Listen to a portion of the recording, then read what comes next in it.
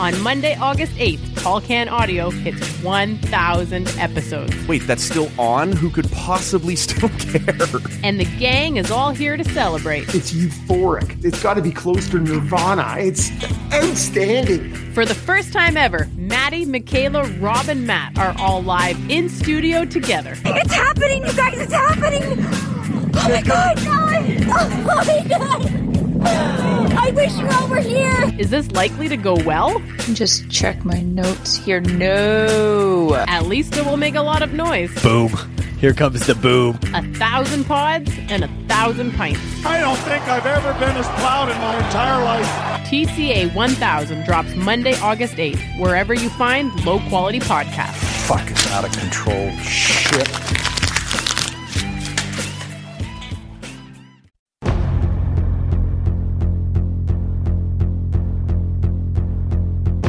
Let's do this!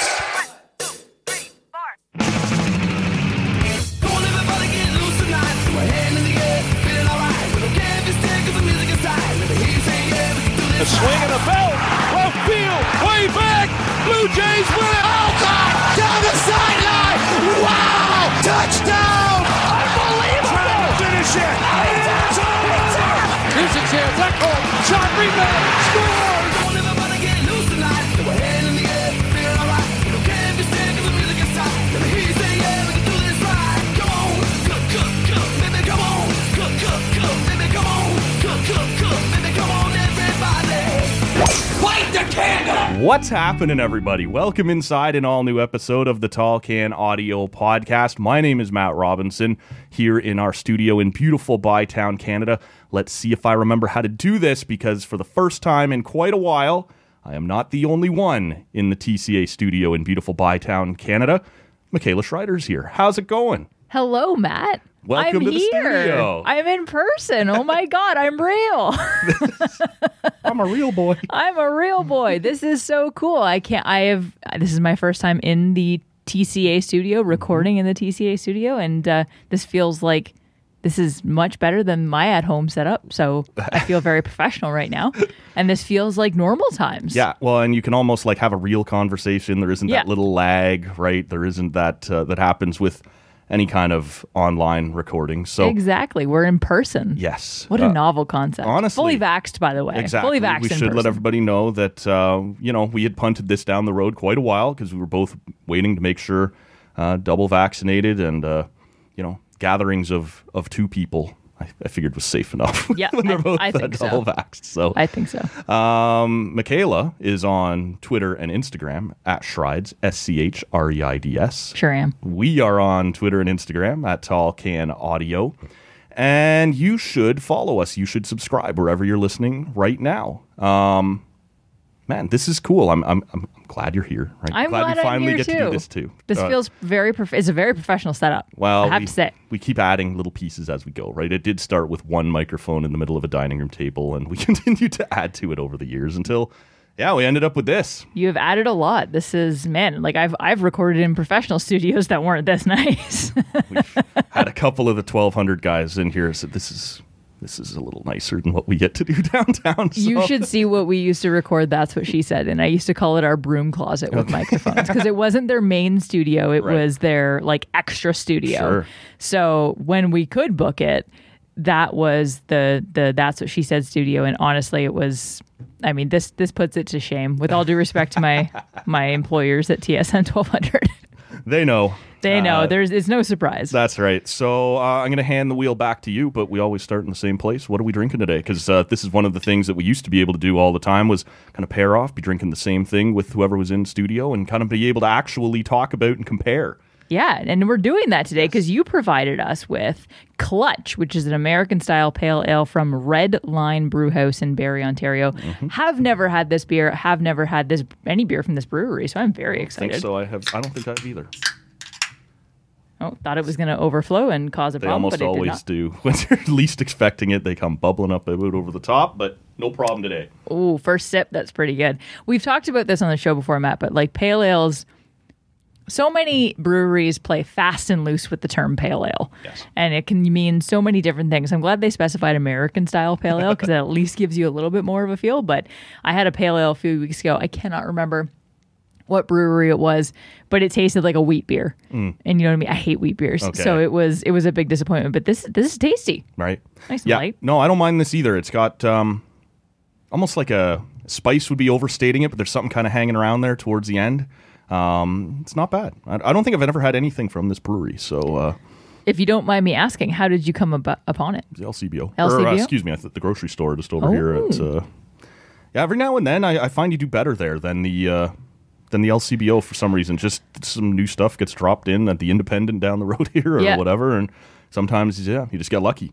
Unless, like, I'm trying to think of an LCBO that's had, maybe the one down on Rito, like one of the big ones. One that's got multiple floors. Yeah. But by and large, I always find if an independent sells beer, they probably have a better beer selection than your average LCBO. It's true. Yeah. So this is a good one. I'm glad. Thank you for providing it to me in our in-person recording. So let's get to it. Time. You've been providing you've been hooking us up with the beers here for the last little bit, so it was only about only fair. So well, it was the least I could do. Right. So yeah, how have you been enjoying small batch? Like overall, just pretty happy. Just because it's not only like the selection of. I don't think there's been anything in either of the boxes that have showed up yet that I've tried before. Like it's all been brand new, and in many cases from breweries I'd never tried or maybe had never heard of before. Right. So in terms of kind of being able to reach out to the community in general, or try some new stuff that way, it's been really cool. Mm-hmm. This time of year in general is hard on Matt to find the dark stuff that he's looking for, and that's been reflected a little bit. This time of year, people want the sours and the IPAs and things like that, and I get that, right? That's kind of industry wide right now. But other than that, the actual variety has been terrific. Yeah, you've only been doing it a few months, haven't you? So what did I do? I did 3 months. It was my Christmas present from my husband. So, and we've been talking about getting a subscription just for ourselves, mainly as we go into the fall. Just gives us more options. Like you said, I have yet to get a beer in those packages that I've seen elsewhere. So it's a nice way to try some new stuff. It's from a lot of breweries. I think they have this like deals with the same breweries, because I noticed that in the 3 packages I got, like each one had an indie ale house beer. Yes. I think Rorschach was another. So there must be like your staples. Yeah, they must have partnerships with some of these. Grit and Grain again was another one, and but like Great Lakes had one in there, but it was a beer I hadn't tried. So there's a lot of like breweries not in this area. Kingston, Toronto, Hamilton, down that way. So it's not necessarily one you can get delivered to you, and hopefully we can start traveling down that way someday soon. But while we can't, it was kind of a nice option to try some of those breweries. Now, have you, a little more close to home on the beer front, did you end up keeping up with James Wood on Twitter? He's been running this local beer kind of Sweet 16 craft brewery. Now, I should have pulled this up before we started. I didn't, but it was down to the final 4 last night, I believe, when I looked at it. And but he had done a really nice job. It was in divisions. It was West End, East End. There was Central North, Central South. And he had said afterwards, like, if I'd have really sat down, I could have expanded this out even more to like the far west, out to Carleton Place or some of those types of ones. But I think it was down. I know Big Rig was in the final 4. I'm pretty sure. Yeah, I shouldn't even guess any further. I just pulled it up here. So last night he had the finals of the Ken Fulton-inspired Ottawa microbrewery Snack It. Okay. It was Dominion City versus Beyond the Pale. Okay. So those were the finals? Yep. Okay. So what are you going with between those two? Beyond the Pale, I think. Yeah? Yeah. I'm going to go with Dominion City. Okay. I love Beyond the Pale. Like, I've never had a bad beer from them. Nope. Same with Dominion City, though. Yep. And the beers I like from Dominion City, I love Yeah, it's true. I think I've probably just had more Beyond the Pale, and so it's ringing a little more strongly in my head for some reason. I have done 2 different orders from Dominion through the pandemic. Before that, I don't think I'd ever had too much of their stuff, unless it was in the bar or whatever. Same. They were one of the first breweries I ordered from early pandemic. I don't know if they just had a really good, like it was obviously they didn't deliver because we're in opposite ends of the world. But it was like a curbside pickup. So we literally drove up, they put it in our trunk and we left, and that was pretty cool. Yes. And I think I got like a 2-4 from them. And just some of the beers they've put out in the past, like they had a Pride beer, they had the Buck a Beer beer, which wasn't a Buck a Beer, but it was, making fun of Doug Ford's attempt at Buck a Beer. Sure. And the proceeds went to like a charity that helps refugees in Ottawa. So it was very anti Doug Ford. Yes. So I've just been a big fan of like the social issues that they've attached themselves to, the charities they've attached themselves to. I don't know, and I'm sure Beyond the Pale has done the same thing. They're in Hintonburg. I can only assume there's the same level of social awareness. I would imagine so, yeah. I haven't been to Beyond the Pale's patio, like their new location in City Center. The last time I went to Beyond the Pale, it was when they were on like in that tiny little location on Hamilton Street. Yeah. And I've yet to see their patio, so that maybe that would tip my vote. Sure. Well, why don't you go ahead while you're sitting here, make your vote, and you can let us know as we sit here now. Has it ended, or can you still vote? You could still vote. I did cast my vote. Okay, so where does it sit right now? I'm going to get you to vamp while I reload it on my phone. This is a cool thing, because James has done this before on Twitter, where he kind of, best potato chip, best whatever, right? Fast food restaurant, and just kind of throws these things out there now and then. And this was a craft beer one that someone had suggested to him, and he went through, grouped them together, and ran the brackets down to the finals here today. Yeah, we should go through some of the brackets because it was very interesting. Yep, but so right now, the voting stands at 54% for Dominion City and 46% for Beyond the Pale. That's tight. So it's pretty close. I'm trying to go through and there we go. So we got some of the finals. So the semifinals were Bicycle versus Beyond the Pale. Yeah. I'd go with Bicycle for that. See, I voted Beyond the Pale there. I love Bicycle. Yeah. I truly love Bicycle Brewery. They have some great beers. I don't know that I've tried very much from that. I think that might be the thing for me, right? Is I just haven't tried enough of them. Highly recommend. Yeah. Highly recommend. Okay. The other semifinal was Big Rig versus Dominion City. Yeah, I'd go Dominion City for sure. I did Dominion there as well, yeah.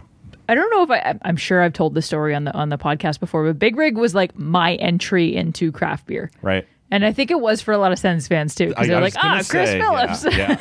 I said that to James there last night or one of the rounds that I think Big Rig is getting the pull of a lot of, casual beer fans, but who know that's Chris Phillips' place, right? So you're kind of getting, because to me, especially after being, sort of taken over by this whatever in Montreal, like it's not still owned by Chris Phillips, I don't believe. I don't think so, no. Which sucks. Yeah, it does. And I, especially once that happens, I'm surprised that Big Rig, honestly, I'm surprised they made it to the Final Four. Like, we're pretty lucky in this city with the number of great breweries we have here. So. We are so lucky. When you consider the size of it, like, and just even like there's a craft brewery in Almont, for God's sakes. Like there's 2 in Carleton Place.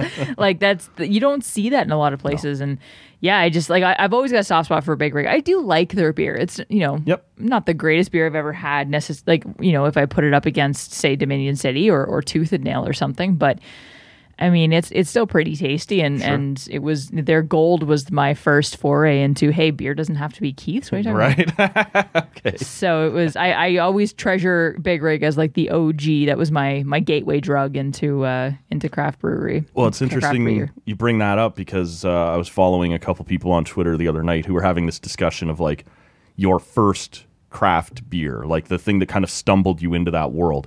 And I don't know at the time whether I knew anything about the craft world, but it was Steam Whistle for me. Okay. Right?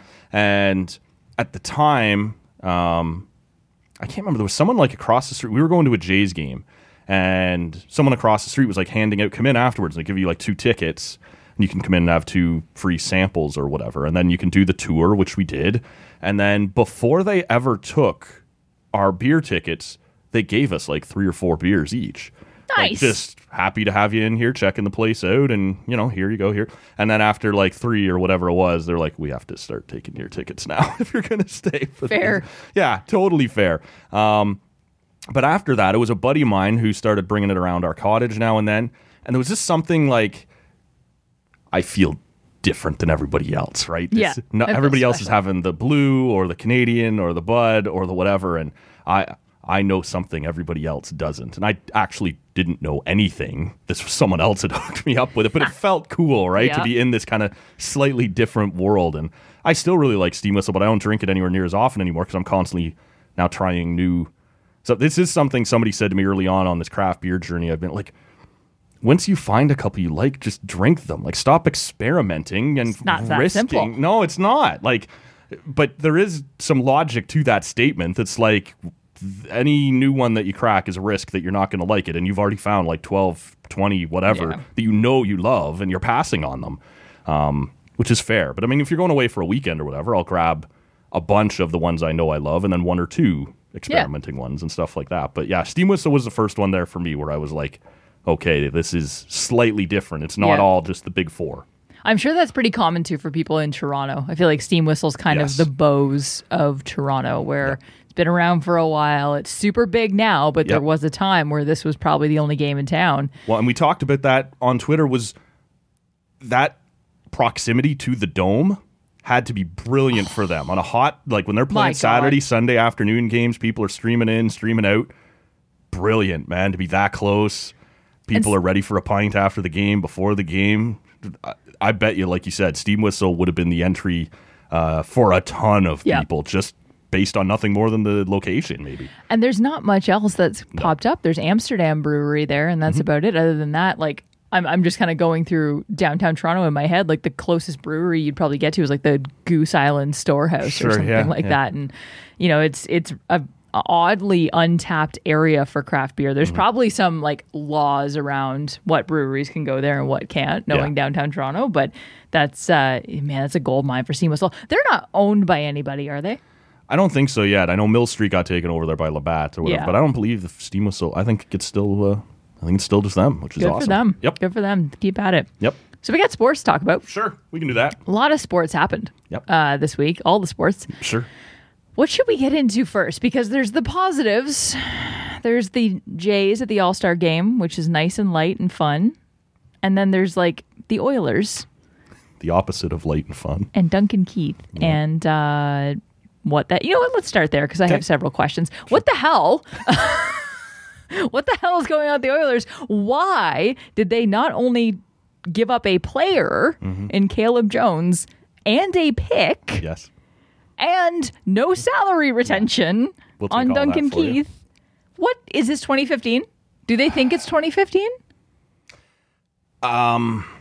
Yeah, I guess, right? When you look at what else, I can't imagine what you were thinking other than just he brings all the intangibles. He can no longer skate or do anything on the ice, but like they'd have been better off to hire him for $5.5 million as an assistant coach. Yes, that's exactly it. For what they're looking for out of this. And someone made the comparison that Ken Holland would be feeling fine about this because in 1999, we're going back just a little while, he traded for a very old man, Chris Chelios. And Chris Chelios played for like another decade after that. The difference was, first of all, it was a very different league. Chris Chelios was a freak. And in the year that Ken Holland traded for him to bring him to the Detroit Red Wings, he still received Norris votes. Duncan Keith hasn't received a Norris vote in 5 years. This guy is a shell of himself. I understand, and I have a hard time. Well, I really don't. Duncan Keith wanted to get closer to home. I don't know if he's divorced. I don't know what he kept saying his son. He never mentioned a wife. Presumably, if he was still married, his wife and kid would be in Chicago with him.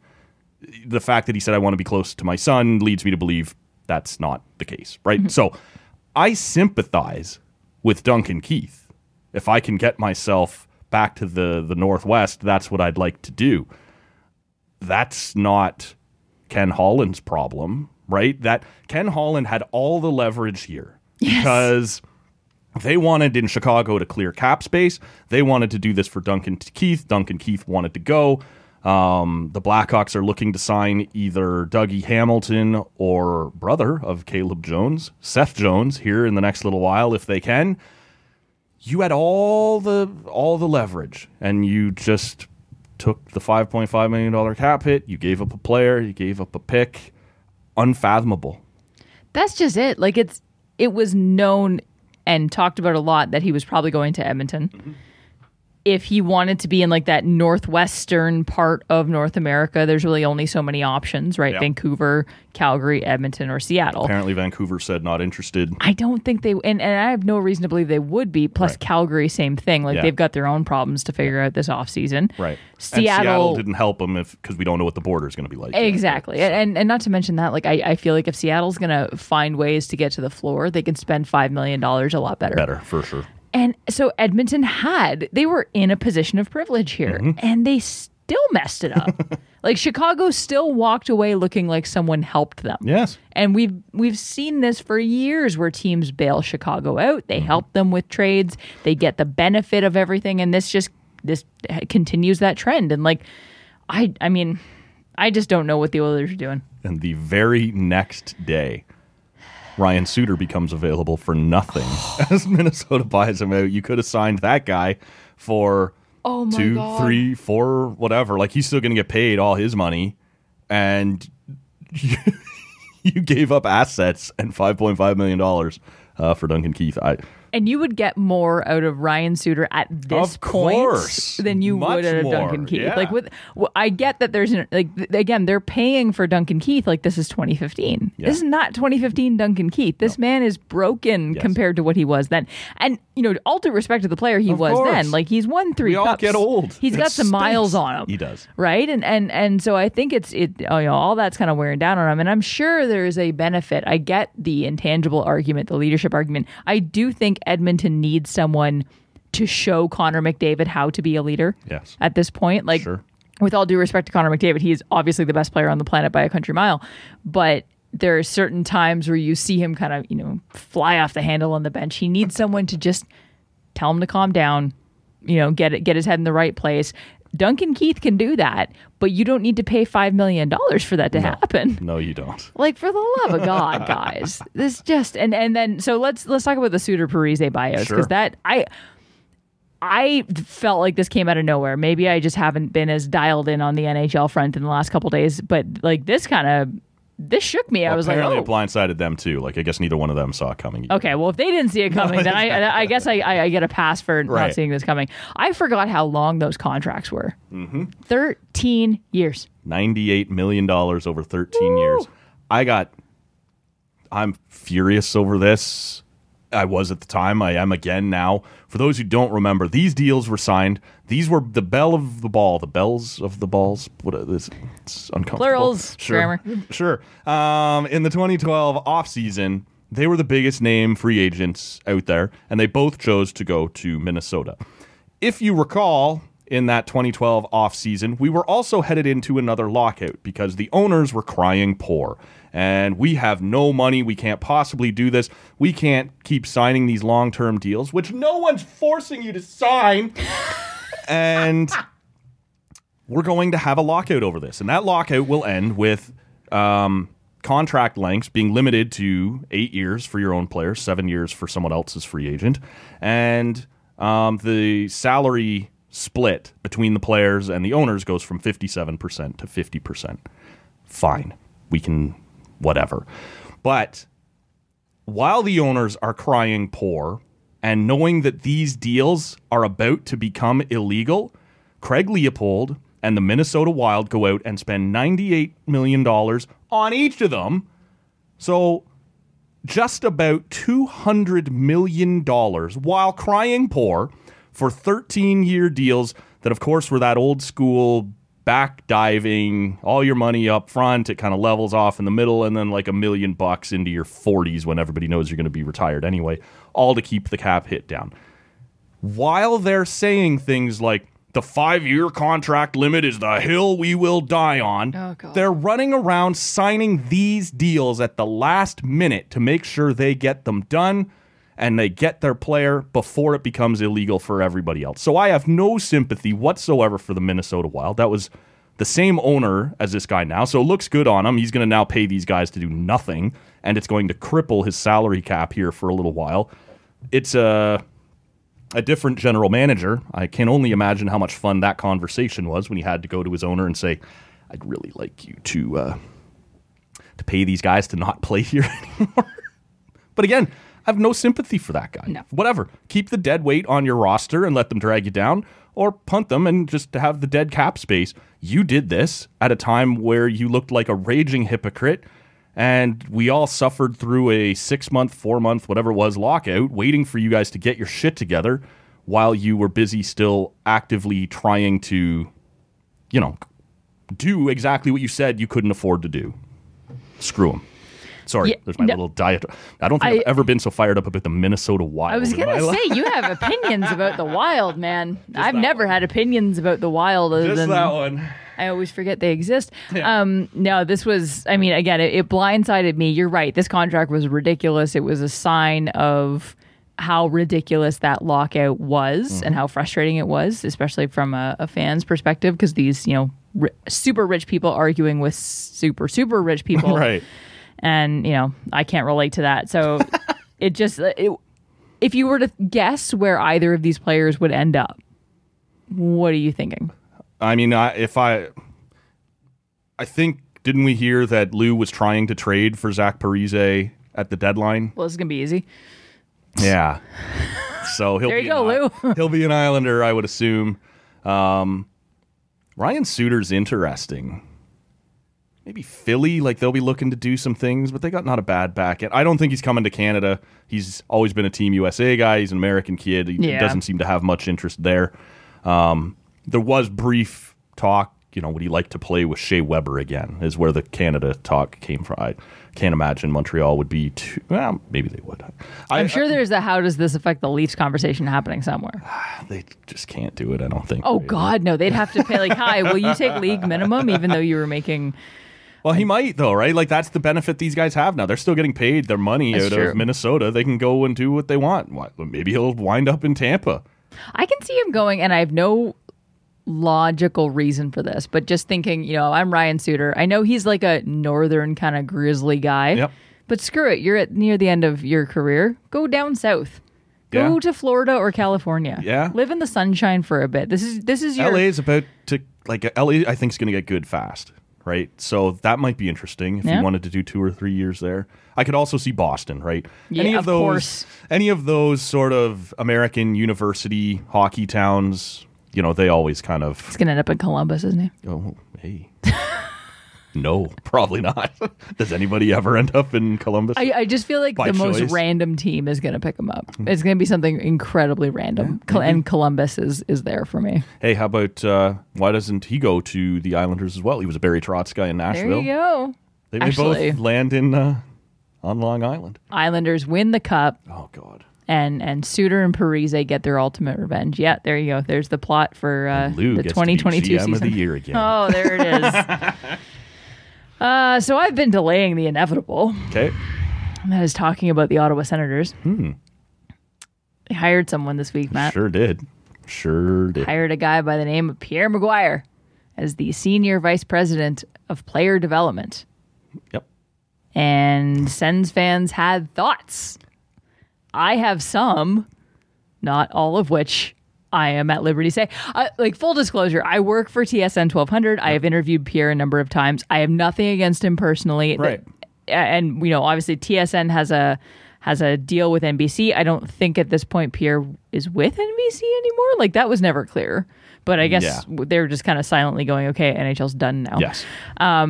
Because they lost the rights. But I believe most of their talent, I think their contracts were tied to this year. Yeah. Because of the NBC contract expiring, and then if they had kept the rights, they would have signed their guys back. But I think all those contracts for a bunch of their guys were tied to the end of the same time as the actual contract deal with the league. So yeah. So all that is to say, and the reason I kind of put that out there is I feel like some of these conversations around Pierre Maguire get really personal. Yes, they become personal attacks on the guy, and I don't think that's okay.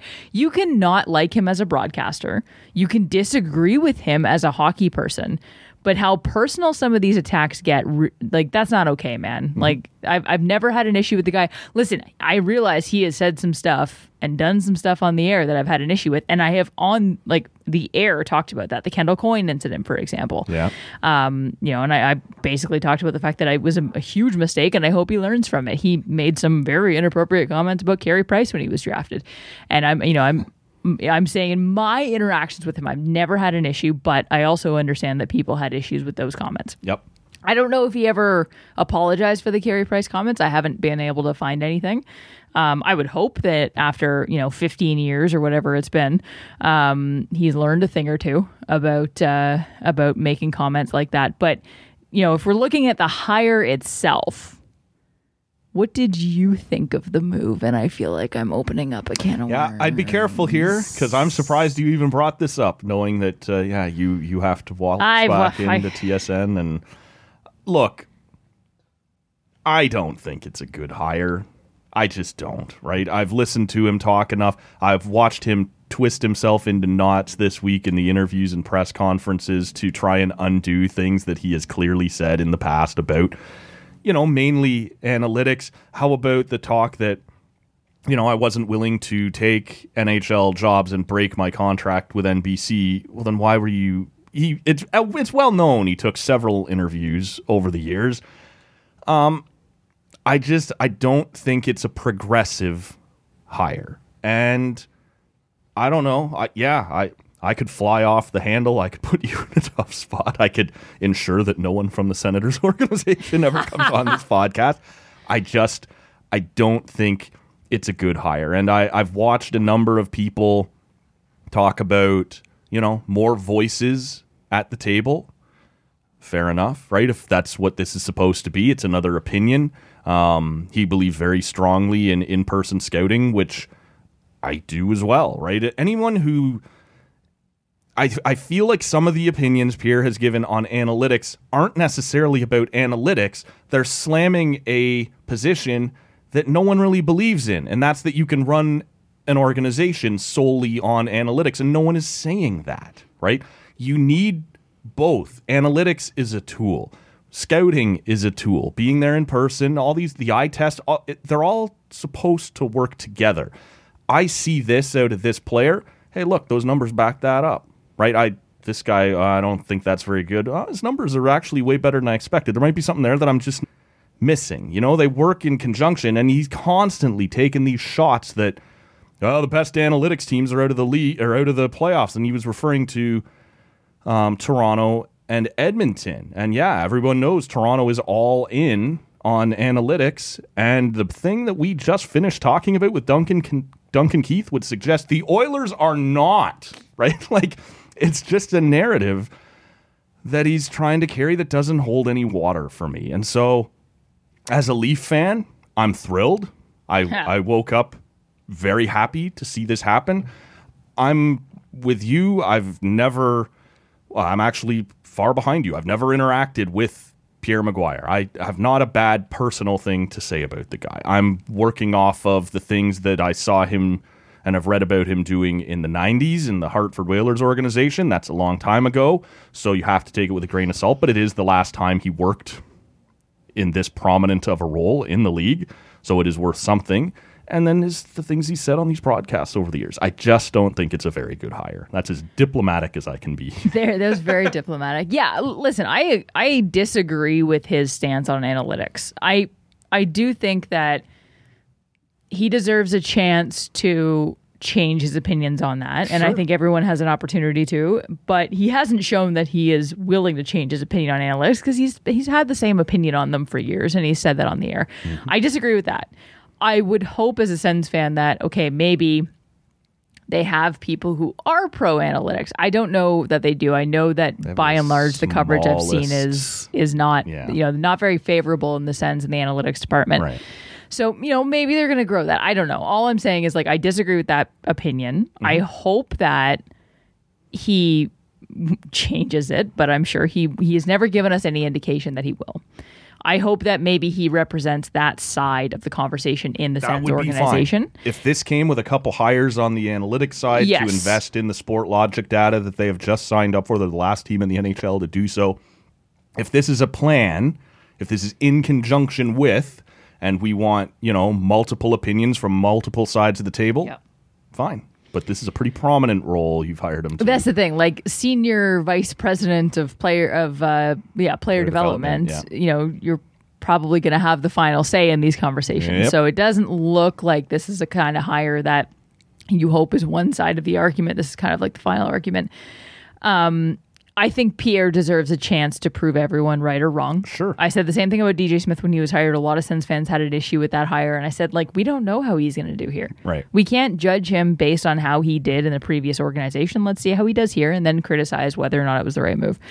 I have the same opinion here. You're right. There are not great testimonials coming out of Hartford or Pittsburgh for that matter in his time with these organizations. That was 20, 25, almost 30 years ago. So again, hopefully things have changed. Then. Yeah. That's like I'm not the same time. person I was 30 years ago. I was 2 years old. So, you know, I agree with you. Those things can be taken with a grain of salt. Let's give him a chance to see how this goes. But I understand the criticism of from the perspective of his view on analytics, this is concerning for Sens fans, and I think that's fine. Let me ask you. No.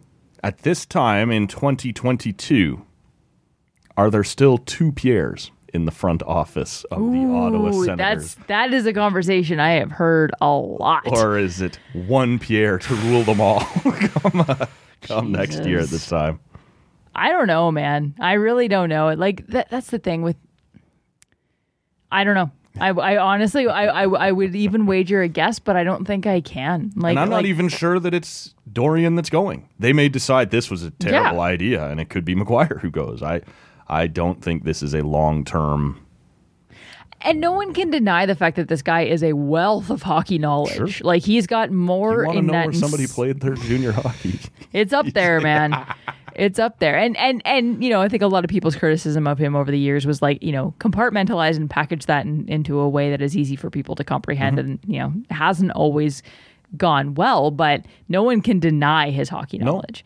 Now, I also don't love the argument of, you know, if you don't work in this business, you don't understand. Like, I think that's the problem with hockey is that you see the same people hired over and over and over. It's the same 50 guys recycled into these different 50 roles. hockey men. 50 hockey men.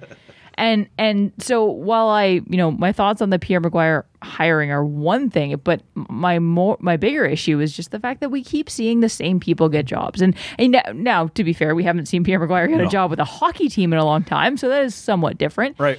But I'm just sick of seeing the same dudes hired over and over again in this business. This is like the Chicago Blackhawks situation, right?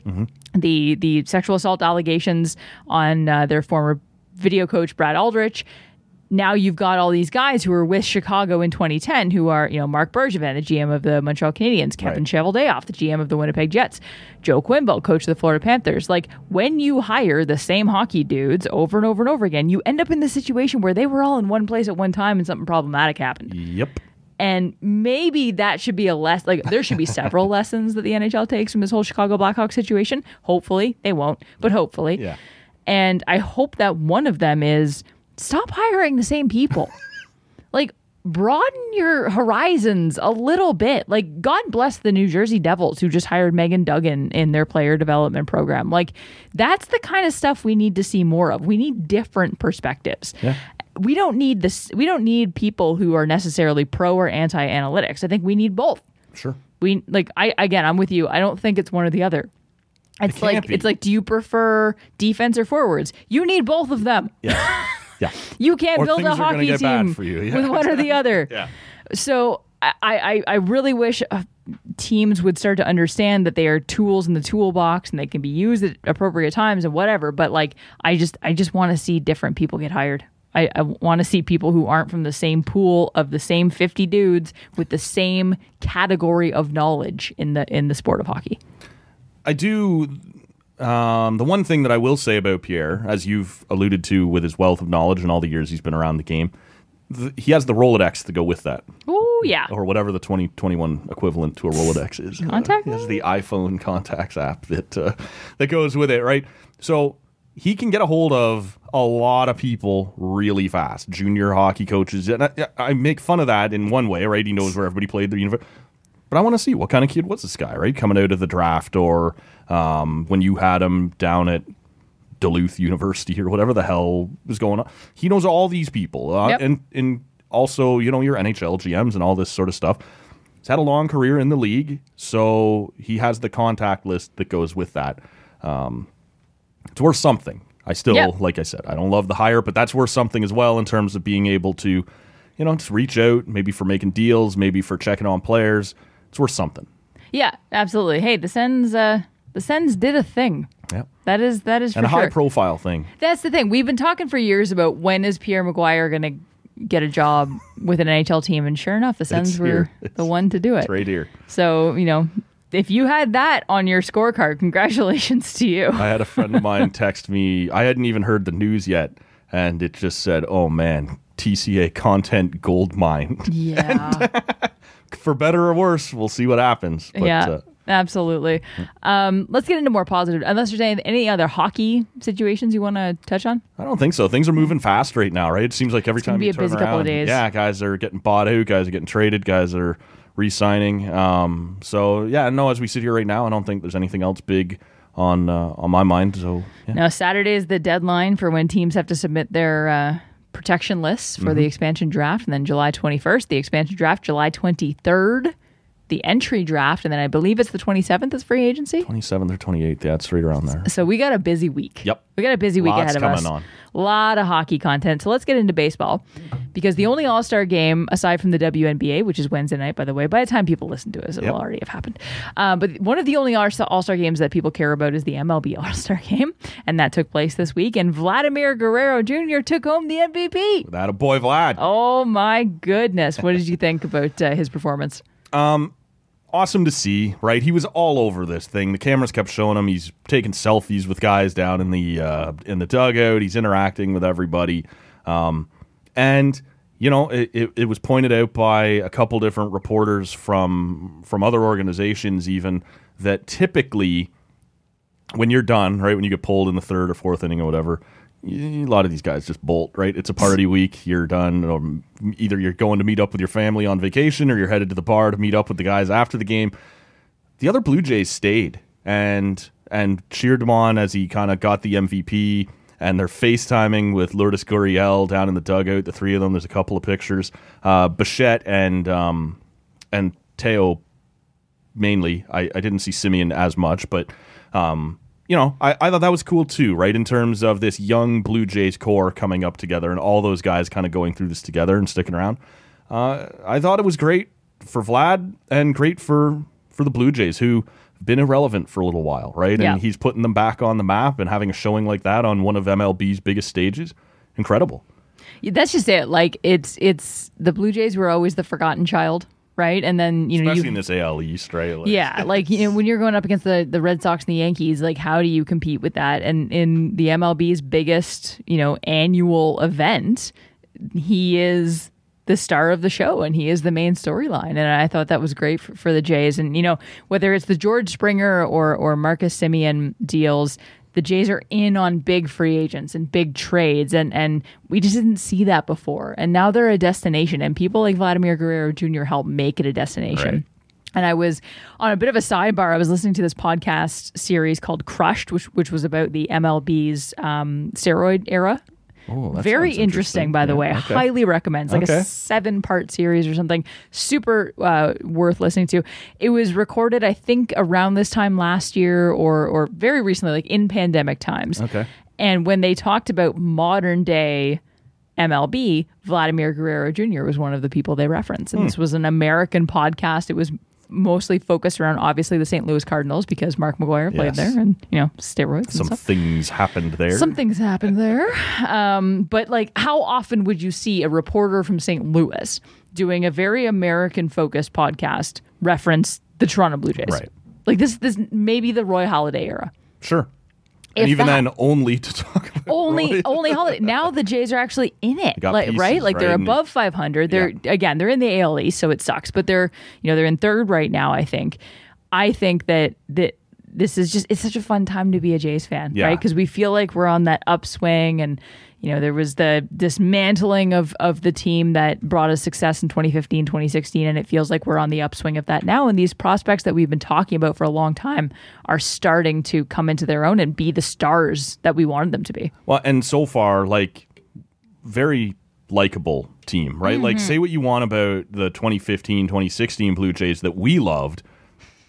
It's kind of like being a Boston Bruins fan. Yeah, not everybody loved that team, right? Josh Donaldson was a little prickly. Jose Bautista with the bat flip thing, not everybody was into that, right? It wasn't always a team that other fan bases were willing to get behind or even acknowledge.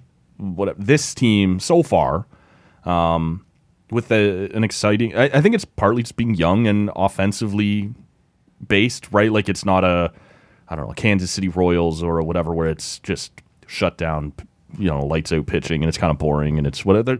They're young, they're exciting, they're big names, they're all kids of other former major leaguers, and they have great personalities so far, right? So I think it's easy to get behind that. And I saw more than a couple tweets, again, from out-of-market fans and reporters and stuff saying, man, this Blue Jays group at the All-Star game might be the most likable or easy to like team outside of like your own fan base. Right? Absolutely. And they seem like they like each other. Yes. Like they love each other. Watching Bo Bichette and Vladimir Guerrero Jr. and that bromance they got going on, I'm all for it. This is awesome. This is a fun time to be a Jays fan, and we don't get to say that very often. And I'm like personally, once the NHL ends, I typically go all in on MLB because I can't do both. Like there's only so many hours in the day. On the fringes, will follow how the Jays are doing, but when hockey's going on, I have a hard time getting hard into both. Yeah. So now that hockey's over, at least after next week when all the stuff happens. Yeah, this is a weird year. Yeah, that's the thing. It's all pushed back. But then I'm gonna be able to dedicate my time almost fully to the Jays and obviously the Olympics, which yeah, it's gonna get busy. Sure, and then they're starting. They've added a couple nice little pieces to the bullpen without giving up too much. Mm-hmm. And Dickerson being brought over will be a nice left-handed bat when his foot heals up. So they're kind of adding. We'll see if they do anything big. I think they're about, as we sit here, I think they're 4.5 out of the wild card. So it's a reach, but it's not. I don't even know what word I'm looking for. It's not impossible, yeah. Right? And we heard all the way through the Jays had the hardest first half schedule, so we'll see. And if you added another piece here or there, the rotation has been far better than anybody expected, and they had a couple 10, 11, 12 games kind of pissed away by the bullpen that even if you won just 5 or 6 of them, you're now right there in that wild card spot. Closing games was a problem for a bit. Yeah, so we'll see what they do here in the next couple of weeks before the deadline, but I expect they will, take a run at this. Absolutely. Switching gears, I mentioned the WNBA All-Star Game, which takes place on Wednesday night. So by the time you listen to this, it will have already happened, but it is Team WNBA versus Team USA, kind of the send-off to the Olympics for the American players. So very much looking forward to that. But some WNBA news today in that Candace Parker will be the first female cover athlete of NBA 2K. I was stunned. I was stunned. Me too. This came out of nowhere. I might actually buy a video game. Yeah, there you go. Matt. Just to hang it up, or just to have the. I just want the case. I don't care. I'll give the game to Josh. Is a huge NBA 2K fan. Sure. Like he bought the Kobe edition. He's been playing that a lot, which you can play WNBA on. Sure. So I'm hoping they've enhanced. I'm assuming with putting Candace Parker on the cover, they've enhanced their WNBA options. Yeah. No, it'd be pretty bad look to put her on the cover and not have a prominent.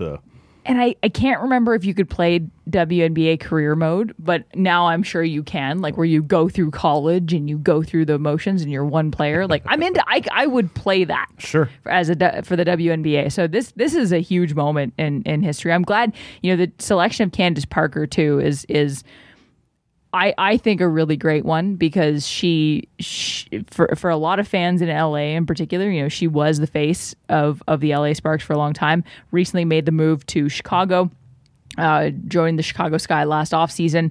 It was considered probably one of the biggest free agent moves in the offseason, and it was Candace Parker coming home. Right. So I think. If you're going to make her the face, I'm a big fan of that because she's such a great spokesperson. She's done commentary. She's gone toe to toe with Shaq, as we've seen on TNT. So I think this is amazing, and I hope we see more of it. Right? Like because for now, or at least like this is really the only place you could do it. Like, there is no women's equivalent to the NFL, like for the Madden games, right? There is, for now, for some reason, no female equivalent to MLB. The NHL, there's fantastically well-known women's hockey players throughout the hockey world. But the last time I played one of those games, none of those teams are in there. No. You could play some junior teams, you can play some European teams, but the women's national teams or the NWHL, whatever you wanted to do, they weren't in there. So for right now, the WNBA is by far the most prominent, professional women's sports league in North America. This was where it was going to have to happen. And so, kudos to them for actually doing it and getting that done and putting that attention on it. And this shows the value of having that joint relationship between the WNBA and the NBA, right? And that's why the NHL needs to replicate this model of you use your platform to raise the platform of these female athletes in this league. And that's like, this is going to grow the NBA, which is the WNBA, which is in turn going to help the NBA, right? Like both parties win here. And that this is why we want so badly to see a similar partnership between the NHL and some sort of women's hockey league. I don't know what that's going to look like. And I know that Gary Bettman won't touch it with a 10-foot pole until there's one singular league and all that stuff. But look at the benefit that we're seeing here. This is exactly why we want it to happen, because then we can put a female hockey player on the cover of NHL, 2023 or whatever. Sure. Like Marie-Philip Poulin on that cover. That would make the most sense in the world to me. She just needs a jersey that's in a league that they can market. Yeah. Make that league. Sure. This is literally the simplest thing the NHL can do. I know they don't want to get involved and seem like they're squashing a team or a league, but for the love of God, this is an example of why that works.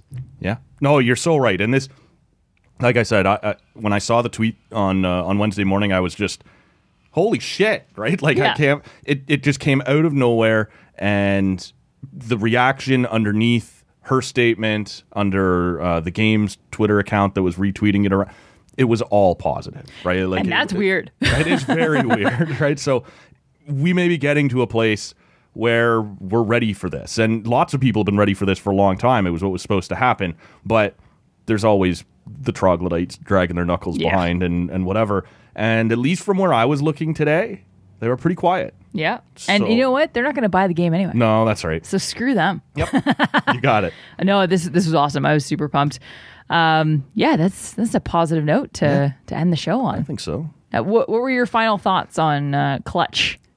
I kind of like it. I kind of like it. I've been trying to make it last through the show, and sometimes I'll just bring in multiple beers, but I'm hanging out in solidarity here, knowing that you have one of the drawbacks of doing them in person is somebody's got to travel or drive afterwards, right? So that's very true. Can't get loaded like I do at home. Right. So tried to pace this out a little bit, but I liked it. It was kind of nice. As you said off the top, the pale ale world, you never quite know what you're going to get when you crack into one, because they're all. It's just a pretty broad term, but this was nice. That's the thing. Yeah. I do get a little bit of that. I think you mentioned it when we were talking at the beginning of like spice. Yeah. And that kind of leans in towards the wheat kind of Belgian style, but it's not super potent. It's not super overpowering strong at all. And it's got enough of the hoppiness and the bitterness that it kind of, cuts that out. 4.8% though, you can't go wrong with like a flavorful beer. Right. That I know you like the higher percentages. I like the efficient, like if I can get under 5% and like very flavorful, I'm all about that. Well, and I should say, like, it's been awesome to have you in here today. I think it's about a year ago that you were on the first time. I think it was in July. Because I believe your second appearance, I think you stepped in for Rob on the Sunday, the August long weekend. Yes. So that was your second appearance. So the first one must have been right around now. And then, a couple times here and there throughout the fall. And then it was all of a sudden, let's just make this a thing, right? Make this official. Right. Yeah. Free agent signing. And so I got to tell you, for a long time sitting here and doing these, it's every Sunday evening with Rob. It's every Wednesday evening with you. And, you enjoy it. You sit there and you have the conversation, but it's just not quite the same. I think that's probably coming through for the listener right now, is that the conversation flows a little better.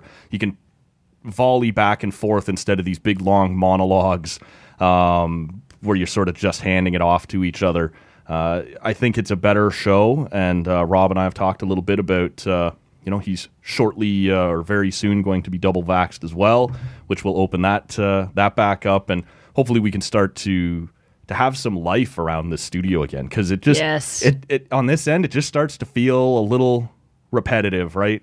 Interview, edit, post, interview, edit, post, interview, and half the fun is this part, right? Yeah. Having people in, kick it around, have a real conversation, and I think that speaks to a larger thing that we're all looking forward to right now. Is even if you did stick with throughout the pandemic your FaceTime happy hours and your whatever, you're just sort of like, all right, enough. It's nice to actually sit and have a conversation with somebody. So I'm glad you're finally in here. I'm glad you got to do your first in-studio show, and I'm glad that it's kind of kick-started, hopefully, the return to normal around here. Hell yeah. Thank you for having me over. And yeah, like this is... I know you've talked about having the show be kind of like having, a conversation with your buddies over some pints. Feels more like it, doesn't it? Exactly. You can't, it's not, again, it's like the Zoom drinks. It's not the same as sitting at a bar with your friends or a patio or whatever. Yeah. And this was a lot of fun. This was, again, like, I got to leave the house today. I'm just so grateful for that. Yeah, for sure. I haven't had a lot of company here in the studio, so it was great to have you here. This is awesome. Yeah, we're gonna make this happen more regularly while we can. The cases are low. We're both double vaxxed. Like, this is it. We're doing it safely. Ottawa here has been at like 0 new cases or deaths or whatever it's been for. Like, numbers have been really solid. So if there was ever a time to try, been smooth. And vaccination rates are going up. So hopefully, everyone's talking about the fall. I'm like, well, let's see what hospitalizations do. Yeah, let's enjoy this while we have it. Exactly. Not worry about and that if everyone so much. gets vaccinated, it shouldn't really be a problem. So go get vaccinated, please.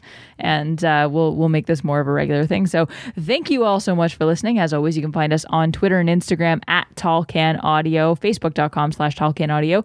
You can find me on Twitter and Instagram at Schreids, SCHREIDS. And we will see you next time on Tall Can Audio. Peace. It is over. Now that's a tasty beverage. Thanks for listening. You can get more TCA at tallcanaudio.com or by searching Tall Can Audio on your favorite podcast app.